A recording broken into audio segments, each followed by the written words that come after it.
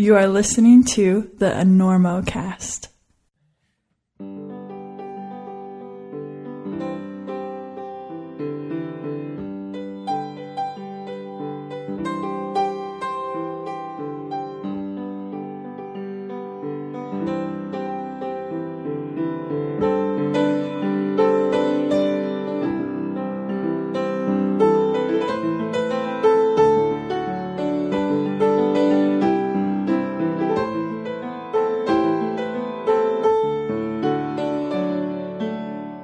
Look, folks, we all know that ice climbing is a miserable, cold endeavor, punctuated by small spikes of joy, mostly when it's over. But if you're planning on heading to the famous ice park in Ouray, Colorado, to climb out your self-loathing, why not up the joy ratio by staying in the Wiesbaden Hotel and Spa? Imagine, after your third round of screaming barfies, you can retire to their vapor cave and soaking pool for a, quote, strange, dark, steamy underworld soaking experience. The Wiesbaden is affordable luxury in Ouray. In fact, if you climb in Ouray and don't stay there, you are totally blowing it. Discounts all winter. Go to wiesbadenhotsprings.com for more information. Once again, that's wiesbadenhotsprings.com. It's really the only way you'll find me ice climbing.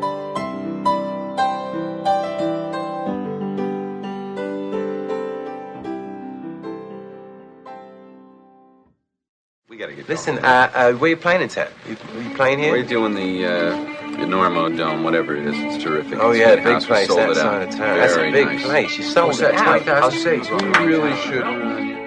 The hell are you doing? I couldn't sleep. I'm checking the ropes. There was a frayed end on your rope, and I'm cutting it out.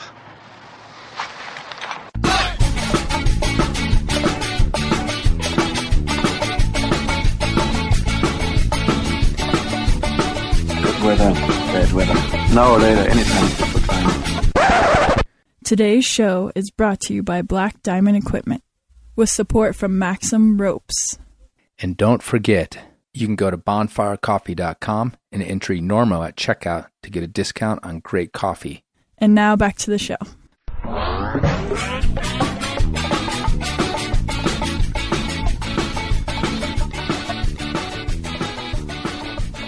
Hello and welcome to the Enormo Cast. This is your host, Chris Calus, coming to you from España, Cornedea near Sirana.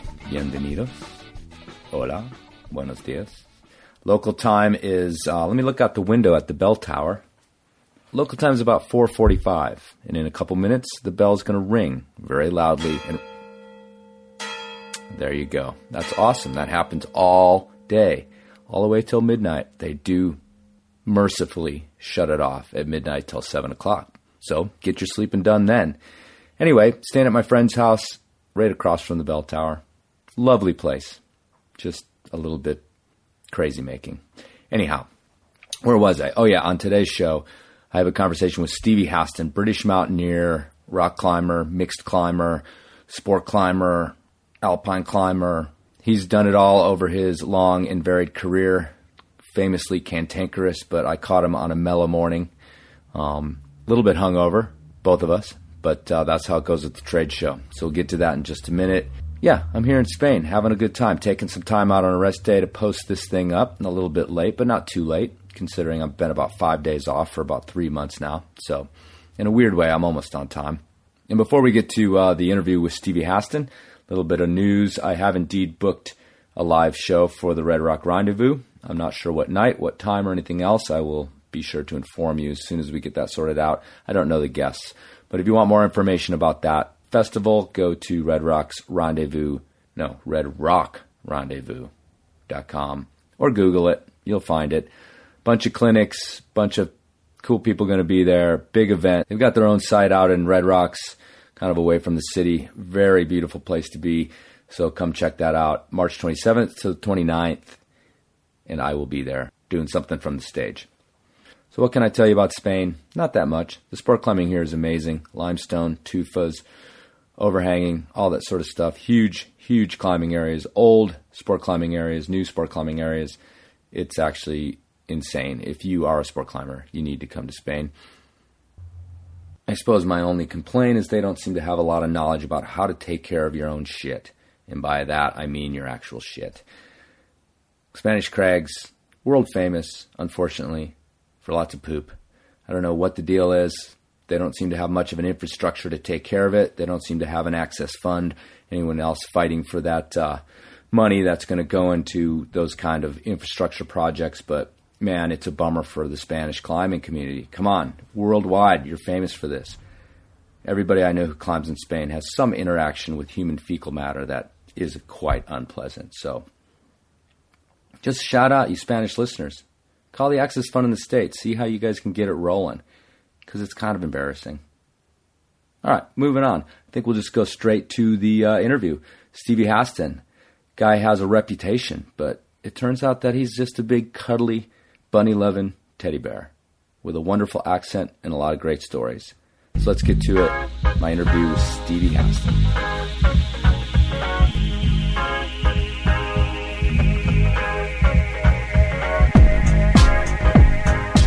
As you know, Black Diamond is a sponsor of the Enormocast. They help the Enorma love to flow freely into your ears, which is fine with me because I've used Black Diamond equipment since I started climbing. And we're talking back to the double axle Camelots and hexes and things like that. I'll say one thing that I truly believe, and that the Camelot C4 is the best cam ever made. I'll go toe-to-toe with anybody on that one. But did you know that they make apparel now too? Men's apparel, women's apparel. What is apparel? Well, that's an industry word for clothes. Jackets, pants, shorts. Everything you need for climbing, everything you need for skiing. So if you love their gear, and I know you have some already, because if you're a climber, then you've got some BD gear, and go check out what they're doing with the clothes over at blackdiamondequipment.com. So have a look, and thank Black Diamond for sponsoring the Enormocast.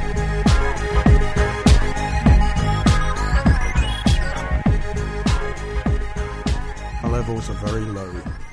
They're extremely low. To be in America is interesting, but to be low, this low, is not so interesting. The king of the dwarfs. I am the king of the dwarfs. Cool. Okay, we're gonna. You stoked? You gotta. Yeah. I've got my coconut milk, man. Okay, we're gonna go ahead and get started. So I'm sitting in the Roadway Inn at the 2015 Winter OR with Stevie Haston. Stevie. Hi guys, as you say over here in the former colonial thingamajig of UK, Britain. Thanks for sitting down. It's a little bit of a rough morning. These OR shows can test a man. Test a man to its absolute limits, yes. And you've been over here for a few days, so this is like day 3 or 4. Day 3 or 4, no climbing. No climbing. Blah, blah, blah. Lots of talking. Equipment. Yeah, a little bit of booze. Tiny bit. Minuscule amount of booze. So I appreciate you showing up on such a low moment. I was really excited to have you in here. I don't, in my catalog, don't have a lot of British climbers, and you're also a guy that, for me, you know, I started climbing in the late 80s, well after you, but you did a lot of stuff in the desert, which is a place that I love to climb, and that was originally sort of put you on my radar as somebody like, wow, these, you know, freeing the Titan and stuff like that, because I climbed that thing years ago. So the idea of someone free climbing that thing, and then the frickin' Sun Devil Chimney. Yeah, that's a good one. Yeah, it was super insane. But I'm really glad to have you here. I read something where you had talked about that, you know, you felt like the British climbing in the scene in like the late 80s and early 90s was when these British climbers were kind of the top climbers of the world, and that was kind of your era. What do you think it was about that scene that made it so sort of intense? And kind of, the climbing was great because life was so shitty. There was no work, you know, everyone was depressed. So climbing was what it should be, which is the other side of your life. Climbing should never be all your life. It should be the good part of your life. And, you know, it's a rest from the kind of mundane stuff. But in those days, there was nothing. But the climbing was brilliant. And the guys, we had a lot of good guys, you know. We were spoilt. And their head skills were as good as they ever got, I think. you probably won't want to hear this, but way better than the head skills that most climbers have got today. Certainly. Yeah. No, I don't think that's a stretch. Maybe it's not an issue, yeah, if you think about it. And people climb so much better, but do they really climb better than some of those guys? And even before that, you know, some of the great alpinists before that had immense head skills. Mm-hmm. What brought you into climbing? Was it something that you found when you were a little kid? It was absolutely a thing I found when I was a little kid. I've just gone back to live on the island where I kind of half grew up. It's a small island. It's about 10 miles across, and it's just full of rocks and cliffs. And I don't know when it was, but I used to climb from a very early age with my grandfather, and it looks to me like there's been a tradition that stretches back millennium there. I think people were climbing there millenniums ago. They used to go down the cliffs for fishing, and they used to go down to catch birds. That's my impression. Because I've found routes that go down vertical cliffs for hundreds of feet, and they've been chipped by guys. You know, you go down where there should be an in-cut, there is an in-cut. It's amazing. And when I grew up, you know, as a child, I'd watch guys climbing down the cliffs in bare feet with like a bucket over the crook of their arm full of fish and, you know, a load of sacking and some traps. And, you know, some of these things are about, I guess in America, they're 5'8". Mm-hmm. Maybe 5'9". I think I've done a few that are 5'9". I was gripped the other day doing one, to be honest. Went down this cliff on one of these little fisherman's routes. I was gripped out of my brain. So there you go. So that you think it's kind of in your... It might be, yeah. Yeah, like in your DNA. Yeah, kind of strangely enough. You know, I'm only half that crazy little... half my DNA is that crazy little place. Uh-huh. The other half is crazy Viking, berserker kind of mentality. You know, which seems to have served you well. Yes, as an alpinist, it serves you rather well. Yes, as a sport climber, perhaps not. Right. So you talked about this. What did you call it? Head skills? Yeah, which is of course the thing that I think British climbers in that era were known for. Yeah, you know, pushing these serious routes on the gritstone. And this like epicenter kind of Sheffield scene. Sheffield Centre was good. They were kind of better than my scene was the Welsh scene. We were the like headmasters. Okay. They were like the tech masters, kind of slabby stuff. I was kind of just overhanging, very, very loose, decomposing madness kind of stuff. Mm-hmm. So I had my own little skill set, if you like. So what drew you to that? What do you think, like, was it just a matter of opportunity? That was the cliffs around you, or... The cliffs in Wales are perhaps some of the best in the world. There's 8 different kinds of rock within, you know, a radius of 30 miles. And they're what they lack in size, they make up for in, you know, oddness. Very, very good climbing. But no, I was a member of a great set of guys. And the guy, our immediate predecessors, or, you know, our buddies, the older guys, they were great too. So... I was climbing off the shoulders of my mates who were a little bit older than me. And they all kind of added to this thing where we would go out and be bold. And, you know, it wasn't like, you know, let's do something like very, very techie. It was all about being bold. Mm-hmm. In those days, everything was 511R. Right. Everything was 511. I was brought up on 511R. Mm-hmm. You know, when I went to Eldo for the first time, it just felt... like normal climbing to me, the R's and X's. It just, you know, it was absolutely no big deal for a British climber. Sure. In fact, some of the harder routes were done by Derek Hersey, who is one of my mates, you know. Right. And Derek, although he's like a big shot here, Derek was like just one of a bunch of guys, you know, back home in good old Blighty. Right. I was around in Fort Collins, and Derek used to come up and do slideshows and things like that, and you're right. It seems like, you know, he sort of was this alien that landed. Yeah, for you Yanks, yeah. He was an alien. For us lot, he was just a bro. Just you know, another guy. He was a bro, man. So how long was it before you started looking away from just rock climbing and into alpinism? I was an alpinist when I was 15. Okay. And before, I used to go ice climbing, you know, from a really early age. What started you in that when you were 15? It is an interesting thing because there's a guy called Dougal Haston. And he was like one of the best alpinists, kind of Himalayan climbers in Britain. And obviously, he's a Haston and I'm a Haston, so I thought, well, obviously if that squarehead can do it, so can I. And that's very much as it went. And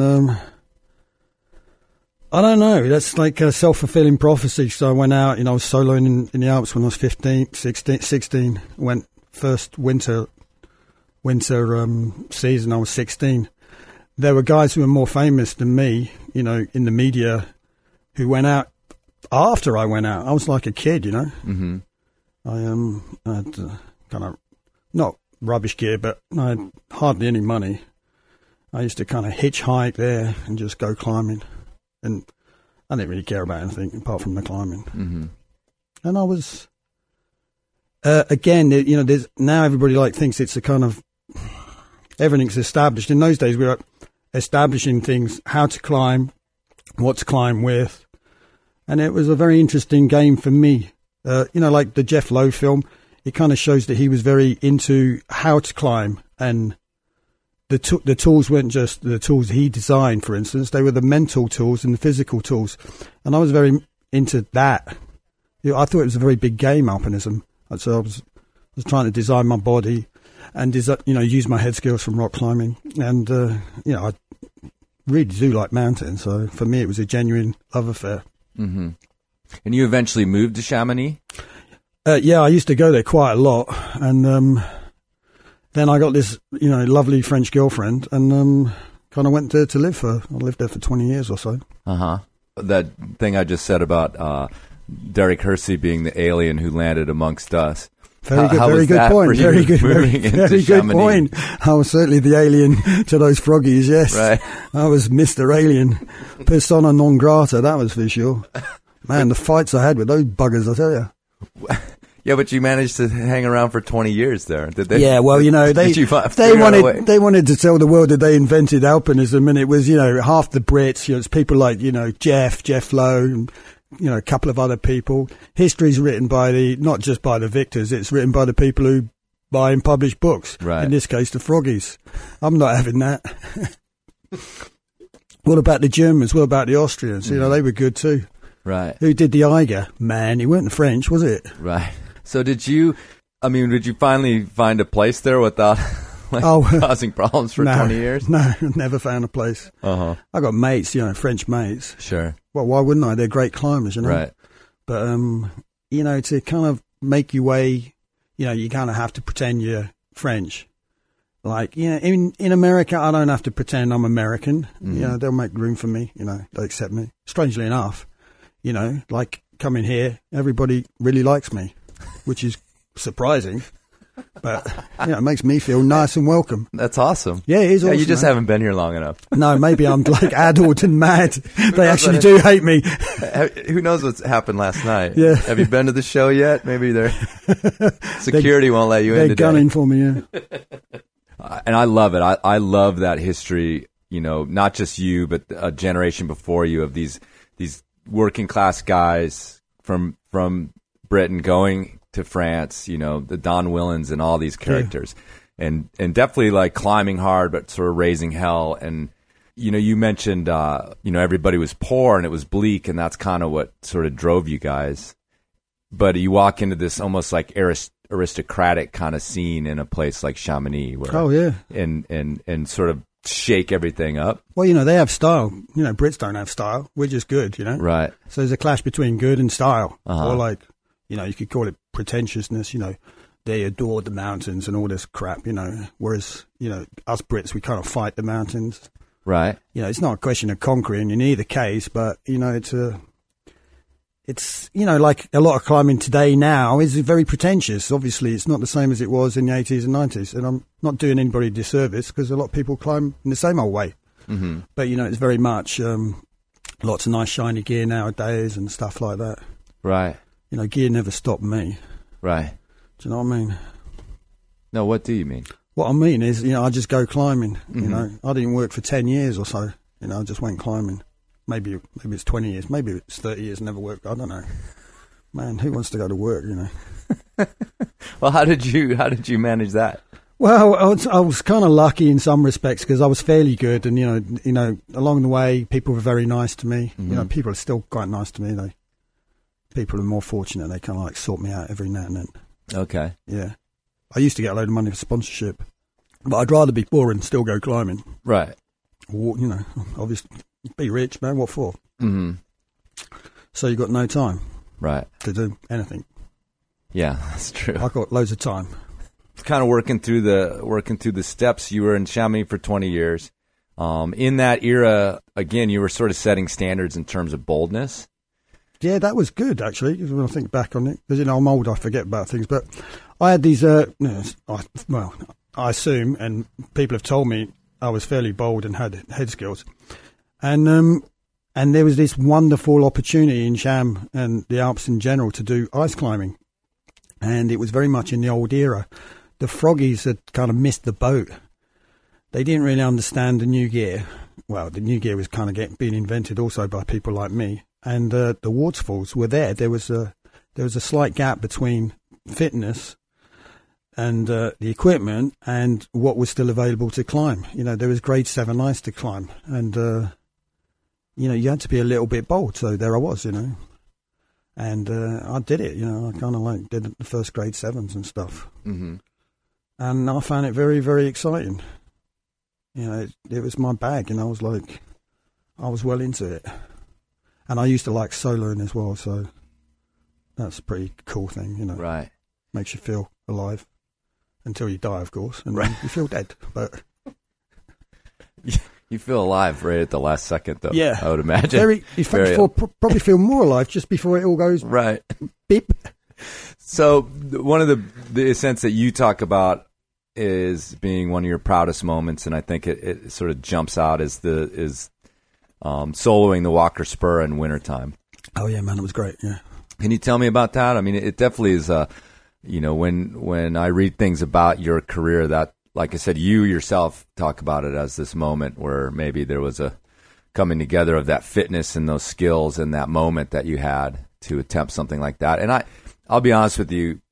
My whole climbing life, I've heard about routes like the Walker Spur, but I'm not much of an alpinist. What does something like that even entail? Are we talking about ice climbing? Are we talking about mixed kind of climbing? What does it even look like? Well, the Walker Spur is just so beautiful that it'll take your breath away. That's first thing. So it's, you know, like a gorgeous woman. You know, it's just incredible. You can see it from Cham, from the Mer de Glace, miles and miles away. And it's in all the history books. It was done in the big year, 1938, and in summer, it's for someone who's really good. It's very nice solo, you know, for someone like me or people like me. You know, it's a lovely little day solo. It's 1,000 meters high. Well, it's 1,200 meters high, I guess. Who put it up originally? Cassing. Okay. And 2 other guys, and you know, they had a good time, and they were bold boys. You know, they kind of came over from Italy and grabbed it. You know, they beat the froggies, and the route's there, you know, and then because in summer it's primarily rock, you know, if you're not too frightened of a bit of snow and glacial approach, you can solo it in a few hours. One of my mates had done the very second solo of it, a very close drinking buddy of mine called Minx, and he was beaten to the first solo of it by like a day or something. So, of course, I was going to solo it, but I never got round to it, and then I had an argument with this girl I was going out with, and I thought, bugger this, I'm off to do a bit. So I went and soloed it, and I wasn't even fit at the time, and it was lovely.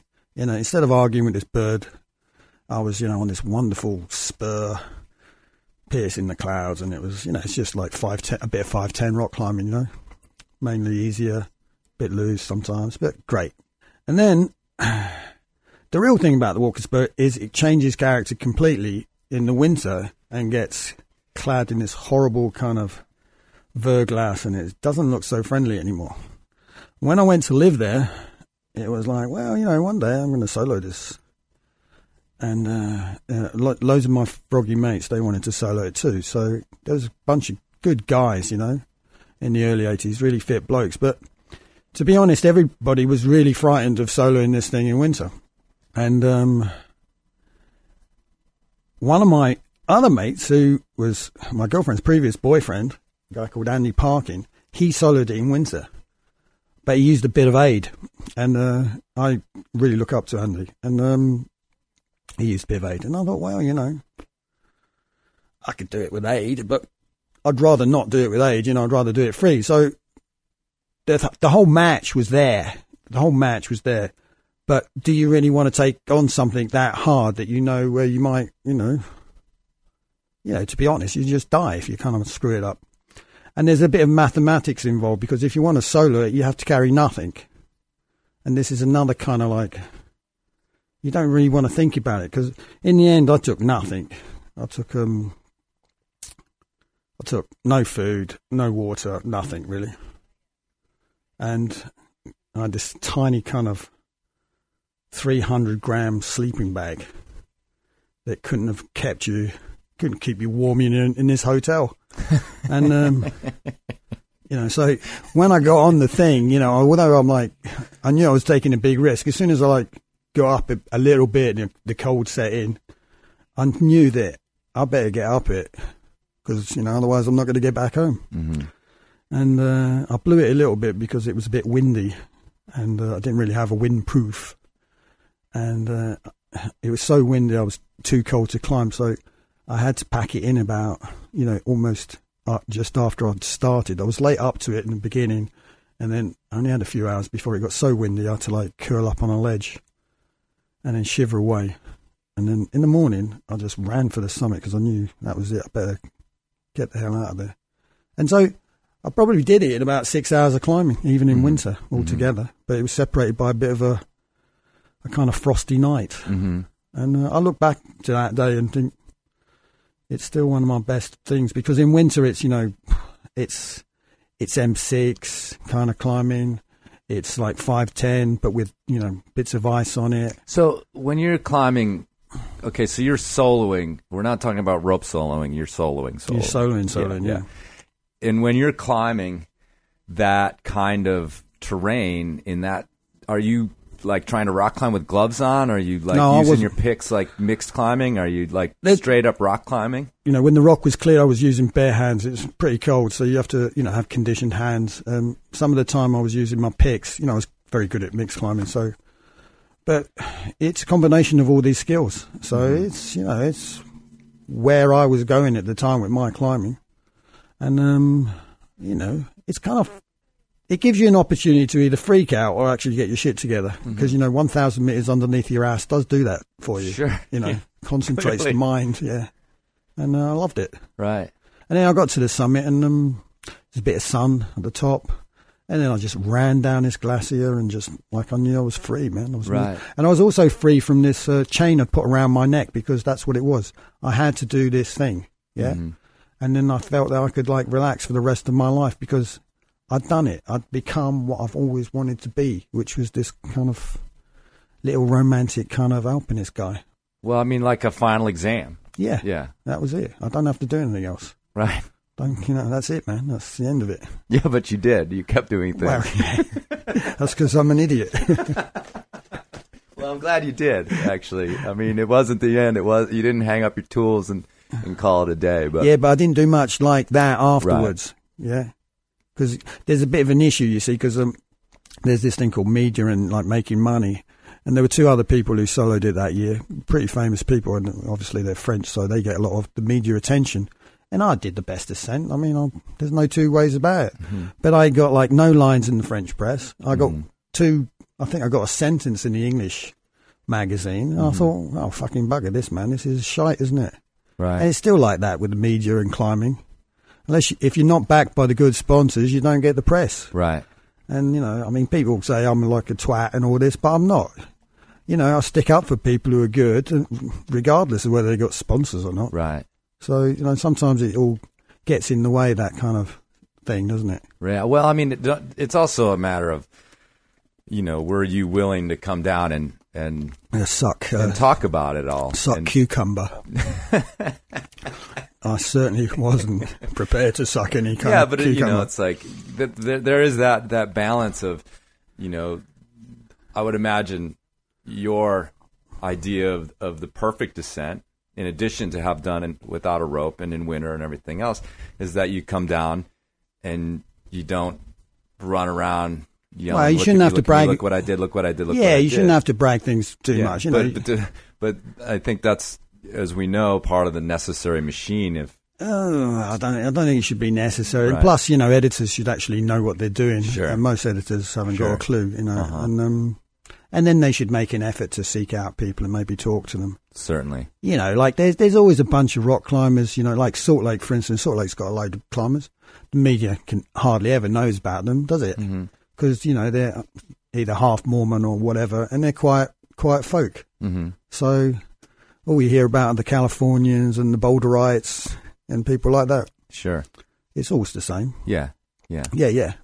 Well, so you said you were in Chamonix for 20 years. Where in that did this fall? Was it the climbing of the Walker Spur? I can't remember, man. I can hardly remember anything. I think it was about 93. Mm-hmm. 93. I've been concentrating on, cascades, frozen waterfalls. So that was nice. And I got into snowboarding heavily as well. Okay. Around that time. Okay. And, I used to climb with my girlfriend a lot. But I did, my girlfriend was trying to stop me soloing, and so that was, there was lots of things going on. But I can't normally prefer something easier because it's like an easier time, you're a bit more relaxed. But the Walker was a big deal for me. Well, and so you said you were kind of running down the glacier, and you were super stoked. Oh yeah, super stoked, man. But did that last, or was there a kind of? I mean, did you find yourself afterwards like, all right, well, now what? What am I going to do now to sort of, or were you really able to be like, this thing is going to sustain me for a while? I was hoping it would sustain me for years. What happened is, because, I've done a load of things like that before, but, sometimes you even get depressed, yeah? Mm-hmm. That's, I guess, what I'm asking about. Yeah. Anyway, I think a few weeks later, I was in Hueco tanks, actually, strangely enough, and with frostbitten feet, because one of my feet was a bit frostbitten on that ascent because, again, I had to, wear really light boots. Mm-hmm. The technology of those days hadn't really caught up with the possibilities.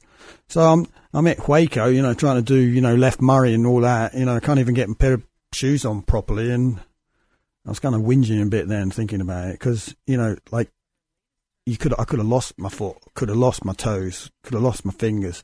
And yeah, I really enjoy being at Hueco and just bouldering around. Mm-hmm. So the balance of these kind of desires is a bit odd sometimes. Alpinism isn't for everybody, is it? It's nicer sometimes to just do mellow stuff like bouldering. Mm-hmm.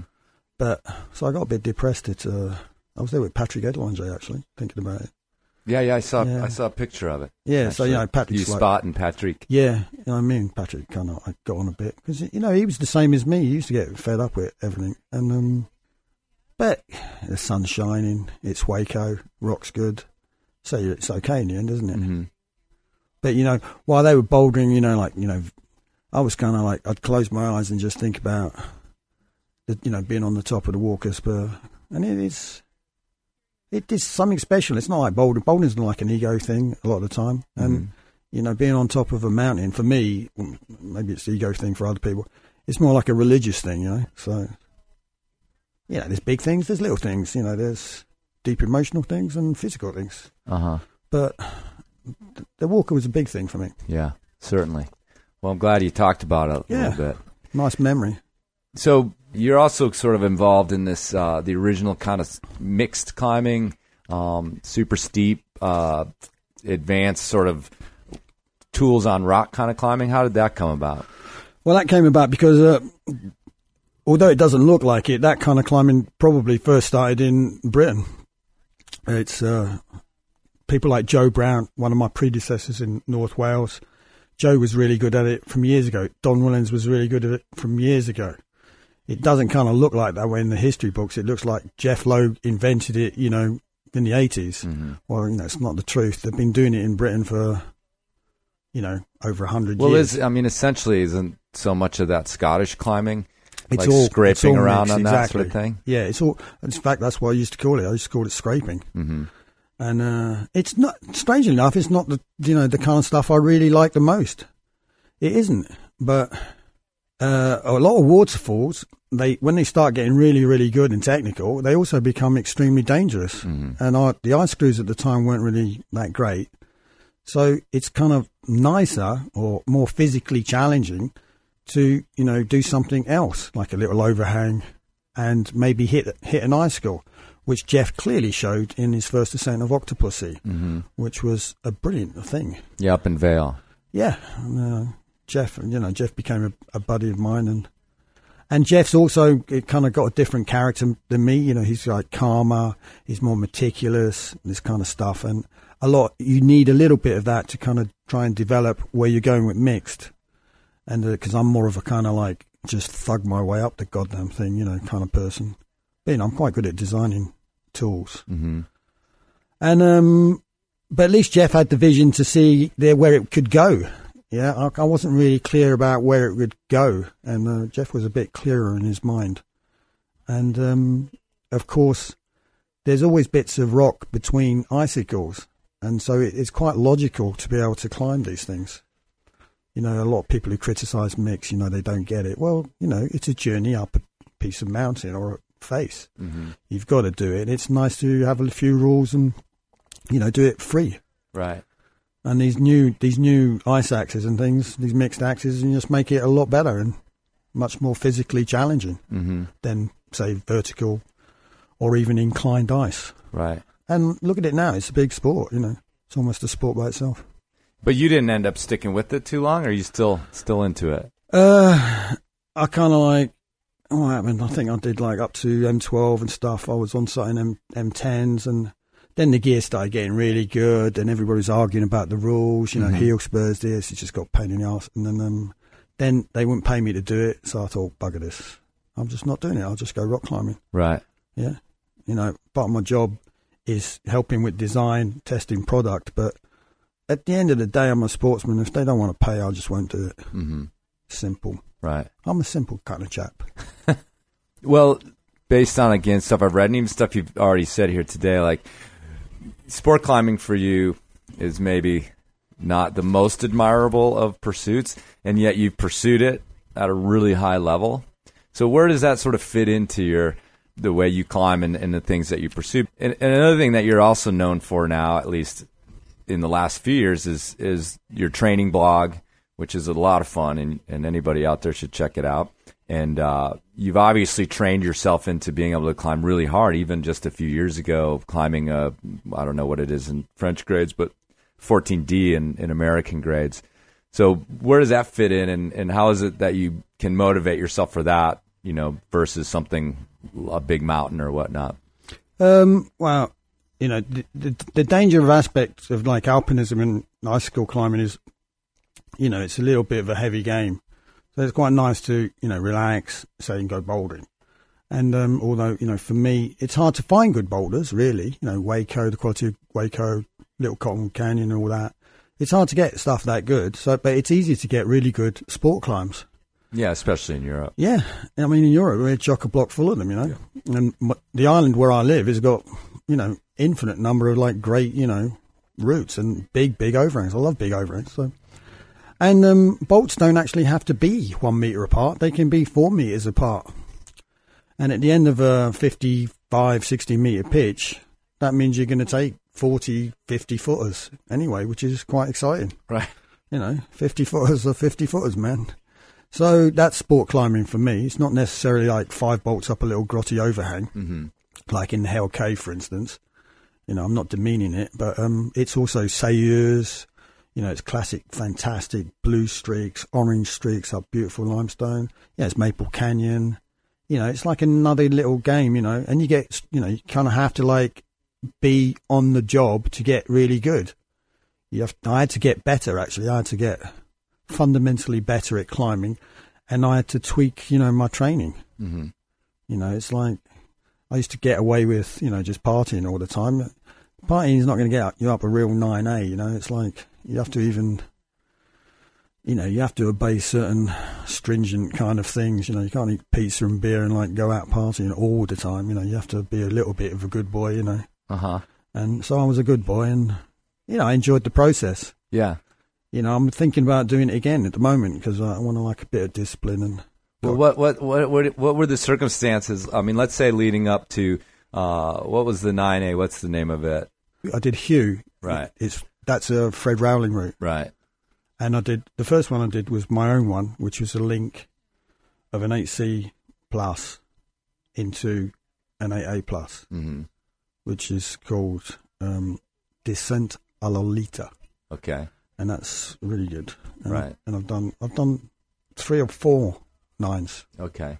So what kind of circumstances did you put yourself in to be to sort of ignore this other part of your nature, this one that wants to party and wants to, like we just said, pull yourself, drink all night and climb hard all day? Like, yeah, I guess I just set myself a challenge, and like for the walk, I used to go running and stuff, and I was fairly clean for a bit, like for 2 or 3 months, I was like a good boy, and I like being in the mountains and being clean, and then you come down. Sometimes temptation's too much. You want to go out partying a bit.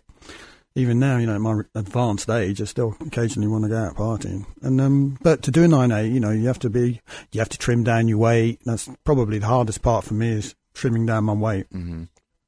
Loads of people, they're good at climbing. They think, well, it's possible for them to do 9A. Actually, it isn't really. It's quite a good tick. I used to think not very much of it, and then all of a sudden, once you start trying to do it, you realise it ain't that easy. Mm-hmm. And I found that a bit of a shock, to be honest. I was like, it really pissed me off that I couldn't do one for ages, Sure. Yeah. Well, I had a guy, I don't know if you know Bill Ramsey from Yeah, Vegas. I know Bill really well, yeah. Yeah. And, and he has that other part of his nature as well, the temptation. And one thing he said to me that was really enlightening, as someone who sports climbs, but I don't have the stamina or the solid mind to be able to really try a route a lot of times and get after it. And, a lot of people look at trying something over and over again, and they'll say something stupid like, well, if I tried it that many times, I'd be able to do it too. Oh, yeah. But Bill pointed out, but that's the difference, is that you don't have the sort of stubbornness and the tenacity to try it a bunch of times, and that's the difference.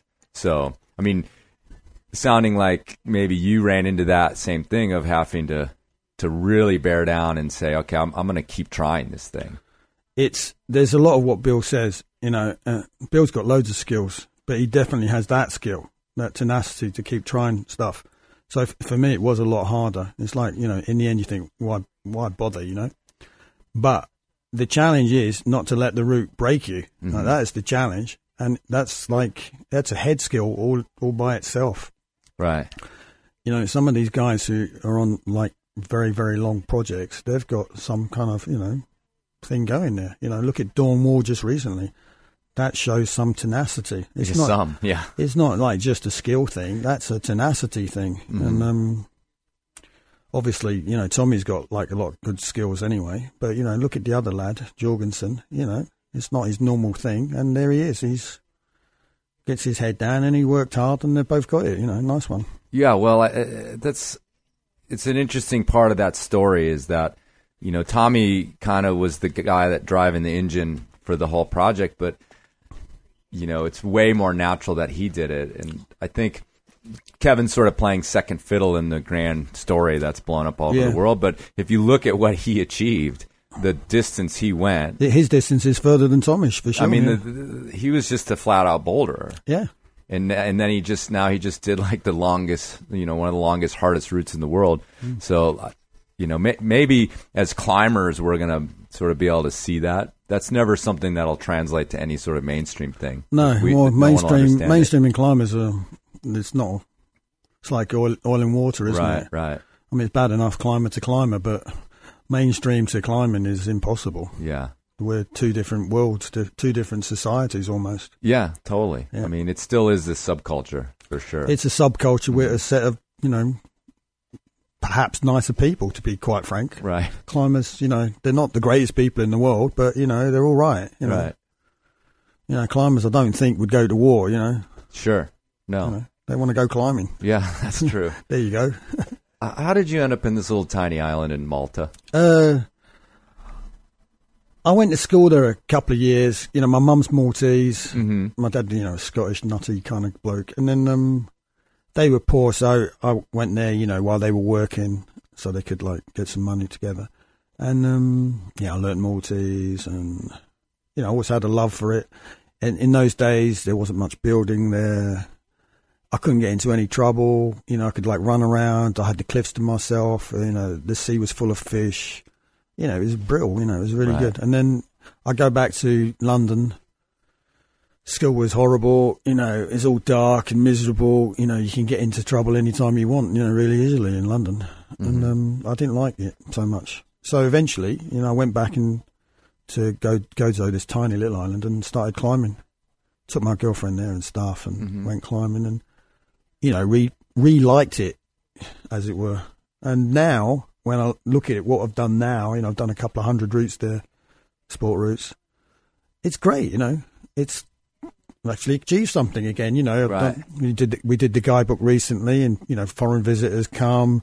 You know, they do, you know, so it's good for tourism. It's good for a couple of my mates who go guiding there. You know what I mean? We've made something. Sure. And it's on the kind of world circuit as a place to go for climbing. So, yeah, I kind of feel a tiny bit proud, you know? Yeah.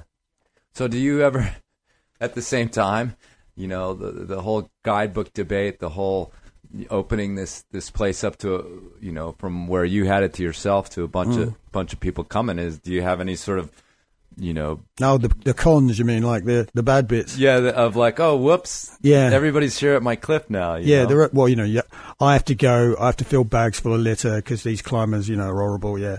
I found 15 butts on one of my, like, you know, at the bottom of one of my routes. You know, clearly the guy is a climber. He left 15 cigarette butts. So I pick him up and I go and give them to him. You know what I mean? Right. The guy was so thick, he kind of, you know, lost his phone in the route as well. You know, he dropped his, like, what they call portable phone things. Mm-hmm. It disappeared down his crack. Oh. I thought, great. The rocks kicked, you know, bit back. Right. It stole his phone. Yeah. Great. Yeah. So there are some cons, but, you know, generally it's nice to see, say, you get a foreign visitor, German, they live up in the cold, they come down, they enjoy my routes, they're smiling. Right. And that's really, makes me really happy. That's awesome. Yeah, it's pretty, you know, cool. Well, actually, that actually brings me to another question. In terms of, you know, I sort of joked about, like, having your reputation and a little nervous, like, to like, get in your grill about all this sort of stuff. You know, and you had that reputation for years. And I think it was sort of, again, like this British reputation as well, this sort of working class coming in. And you even said, like, you were a guy who just bashed his way up roots. Yeah. And yet, when I read your blog and I just hear what you say now, we've got this, I think, this slightly different person to a certain extent. Maybe I'm, like, too much conjecture here, but you seem to be quite a bit more open to, like, these people coming and climbing on your routes. And your blog is very much about, like, talking to people about trying to, you know, overcome these worst parts of your laziness. Everybody's nature, yeah. So what does that evolution look like to you? Have you noticed it, or are you just a little older and wiser? No, I'm not older. I'm wiser, and I haven't become mellower. It's just I think people understand me a little bit more. You know, is that it? Yeah, they don't immediately. You know, it's almost like a racism thing. You know, it's like he's from the UK. You know, he's scruffy, dirtbag. You know, working class. I'm not. You know, I'm the same as everyone. I got a good side, bad side. Mm-hmm. You know, and I'm a fairly frank person. Mm-hmm. So I speak my mind, and over the last 30 years, people speak their mind less and less and less, and you don't even know what they're saying most of the time or what they're thinking. Right. And I'm the same. You know, the little island where I live, you know, everybody's really frank. Uh-huh. They, you know, what they say is what you get kind of thing. And the part of France where I was living in the end in the Pyrenees, it was the same. You know, people actually, they do what they say. They keep their promises and stuff like that, and they're hardworking. Mm-hmm. So, you know, I haven't changed. You're misunderstood. I'm a misunderstood man, yes. People have always been wrong and horrible to me. Right on. Yeah. All right, well, let me ask you a little bit about, you just said you wanted to get in shape. You've got some new goals. I know you've talked about them on your blog as well. You've fallen off a little bit here in the last couple of days. But falling off the wagon, man. Yeah, you got to get back on your tiny island so you can in my monastery. Left alone. So, what does that look like? What are you gunning for? Well, you know, I'm going to earn a bit of money, do the trade show in Europe, go home. I've got to lose about 12 pounds, and I've got to do some systematic training. Then I've got to butt my head up against those roots. You know, I've got to do what Bill Ramsey and, you know, everyone does. Right. You have to butt your head against those roots and not let those roots break you because they're mean. Your roots in Malta. Yeah, I got some projects there. I got there's a couple of 9s there, and I might even go back to France and try a kind of like a 9A plus there that, you know, well, probably won't because, you know, it's too hard, man. Mm-hmm. But, you know, that kind of thing. Right. And I'm getting a little bit old, so I kind of want to be good again. Sure. I want to, like, strut my stuff. I want to, like, you know, swagger. I want to swank around and pull down on those little monos and get to that goddamn chain. You know? How old are you? I'm 4,450 years old. That's Give or take. Personal question, man. I'm as young as you want me to be. Okay, excellent. No, I'm like 58, I think. You got some rabbits to tend to as well. I got one rabbit now. One. You told me this story about finding your rabbit the other day. I found a rabbit at the bottom of one of my projects the other day, a blue rabbit, you know, and he's looking at me, and I thought, well, he's going to get eaten by a dog, you know, because I'm a kind of like veggie, vegan kind of guy, so I didn't want this rabbit to get eaten, so I took the rabbit home. And but I used to have like hundreds and hundreds of rabbits. I don't want hundreds and hundreds of rabbits again. And I want to simplify my life so I can get to the chain on some of my projects. I don't want rabbits. Right. Yeah.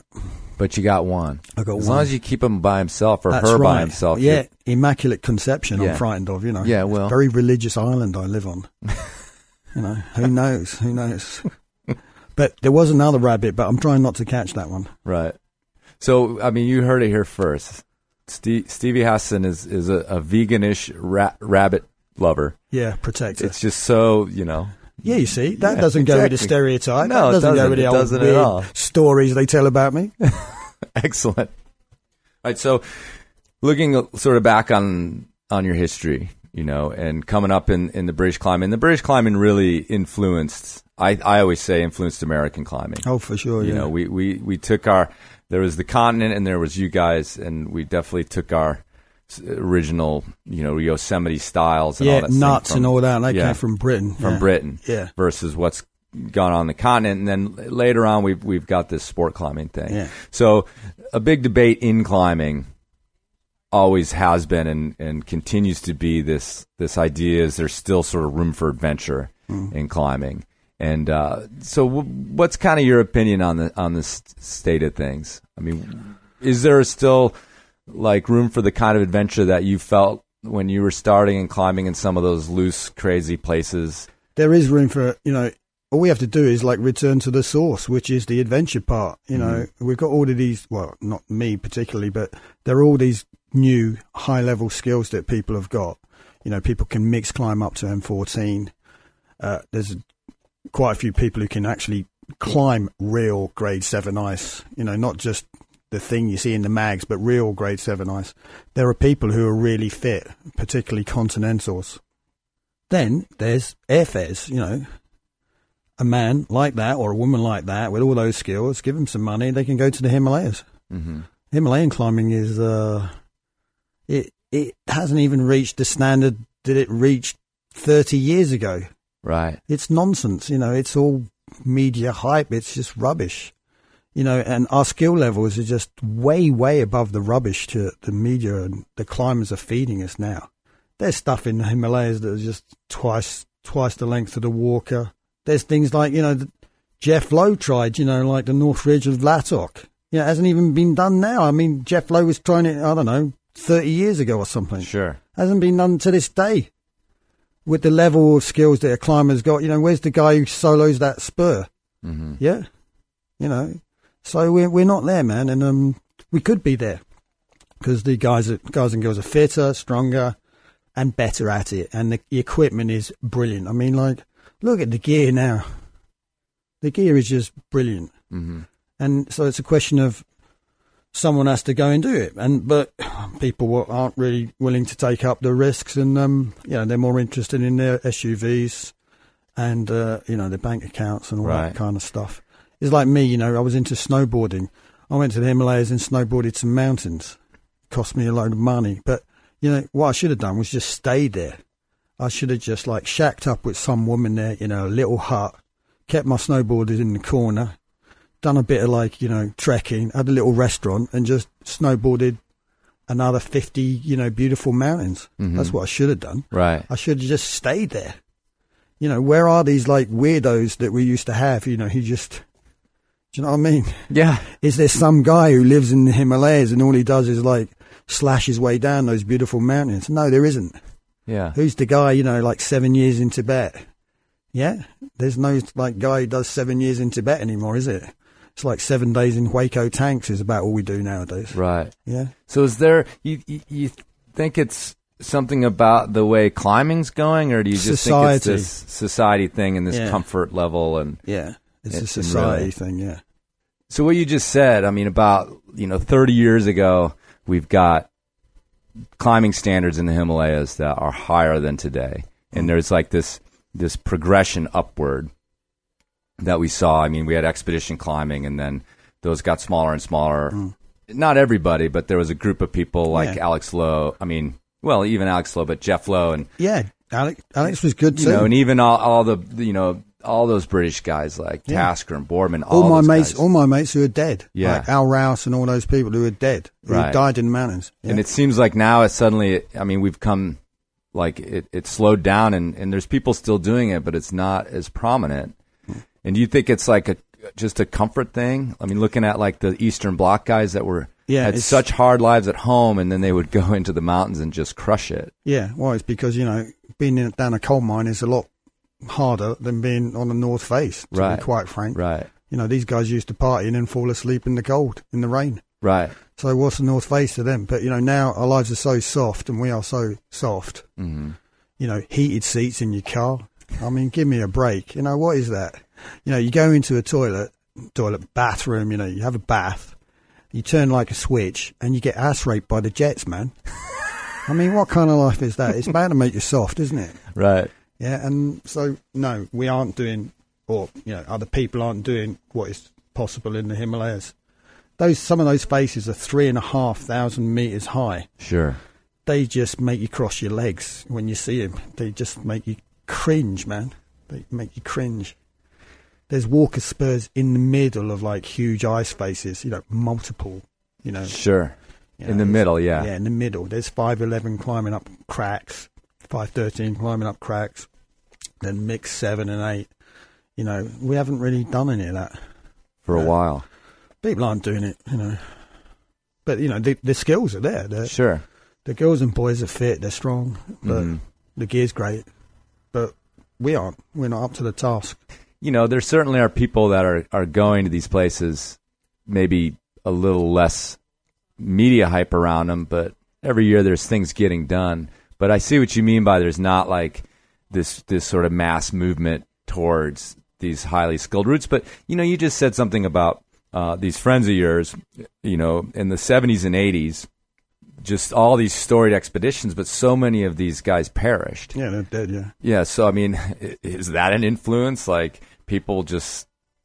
It shouldn't be. I mean, there's too many people on the planet, right? Right. So it's like sacrifices on the altar of, like, climbing. Mm-hmm. Let's do something instead of, like, running around like lunatics chasing the dollar. Right. And it's very pretty, the Himalayas. If you haven't been to the Himalayas, it's like one of those things like dancing and stuff. You got to dance, got to have fun. You got to see the Himalayas, you got to go snowboarding in the Himalayas. Mm-hmm. You haven't lived, until you've done a few of these things. Right. If I hadn't snowboarded like mountains in the Himalayas, I don't know. What would my life be worth if I hadn't done that? Right. I'd just be rubbish, wouldn't I? Wear a suit, be like in some office, right now, and like dreaming about snow, charging down some mountain in the Himalayas. Mm-hmm. It's just nice. Standing on the summit, it's great. If I was young again, I'd definitely I'd just probably thinking about it, with hindsight, I just would have like taken 2 or 3 snowboards to the Himalayas and never gone back. Just would have stayed. Then, one day you kind of disappear. Sure. But that guy used to snowboard everything in the Himalayas. No one's seen him for a while. Yeah, that old guy, that weird guy, that horrible guy. he loved his snowboards more than he loved people. You know that guy? Yeah. Yeah. But he always had a smile on his face. Yeah. You know, that guy. Yeah, totally. Yeah, that guy. Well, look, I mean, in all honesty, and you've written a guidebook and you've brought people to your climbing area, but frankly, you know, going and living on a island in Malta that's 10 miles across, I mean, you're getting close to that. Like, that's kind of you're that guy. I'm almost that guy, yeah. Thinking about it, you know, I clean routes by myself, you know, on these weird cliffs, and then I go free diving, you know. There's no one, it's good free diving because there's no other bugger there and you can't hear them anyway. If you hadn't written a guidebook, that's what blew it. Yeah. Because now everybody's going to know. But, you know, you would have just been the guy with the rabbits. Like that dude that climbs in Malta with the rabbits. You remember him? Yeah. Oh, I haven't seen him for a while. I think he might have fallen. Just disappeared. Yeah, he just fell down the crack with the cell phone. It's fish bait, man. Yeah, totally. All right, Stevie. Thanks a lot for sitting down. It's been a real pleasure. It's been a pleasure to meet you after all these years. We didn't get to the desert stuff, but... Oh, yeah, the desert. Yeah. Another time. Just say I love the desert. Yeah. One of the best places in the world, yeah? For sure. For sure. For sure. All right, thanks a lot, Stevie. Thank you, mate.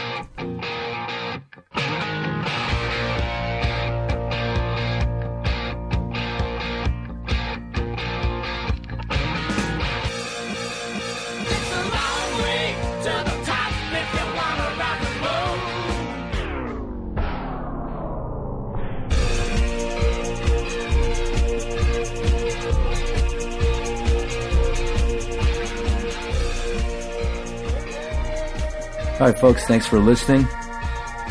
Thanks to Stevie Haston for sitting down. I definitely hit him up out of the blue. Never heard of the thing, but he was very nice to sit down. He's misunderstood. Sweet guy. Had a nice conversation with him. Hopefully he'll come back to the States soon and climb in his beloved desert. Love to hook up with him.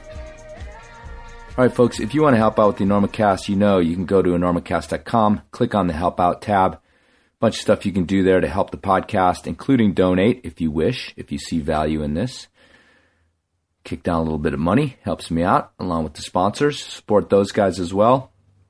And as I've been hanging out in Spain, I've seen a bunch of sketchy shit here, as you will, at international climbing destinations with climbers of all stripe. 3 really dumb ways that you can get killed or hurt sport climbing.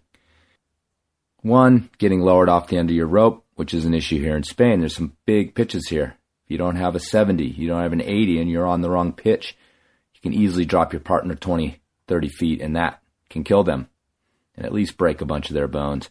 So tie a knot in the end of your rope, tie it to the rope bag, and know just keeping an eye on it isn't going to work. Everybody I've ever talked to that's had this happen says it happens too fast. Number 2, make sure you understand that your partner knows to lower you from those chains and to not take you off belay. That's how we do sport climbing. We lower each other. We get lowered off. You do not rappel in sport climbing. It just doesn't happen. If that's in your bag of tricks, stop doing it. Much safer to be lowered. And those anchors are there to take it. And finally, of course, the dumbest way to die sport climbing, or climbing in general, is to have your knot come undone. So please check your knot. Just say something. If you do this every day for the rest of your climbing career, eventually you're going to catch somebody's knot undone. And then they will owe you their life, which of course you can take advantage of. So folks, get out there, have some fun, be safe, and check your knot. We'll see you next time.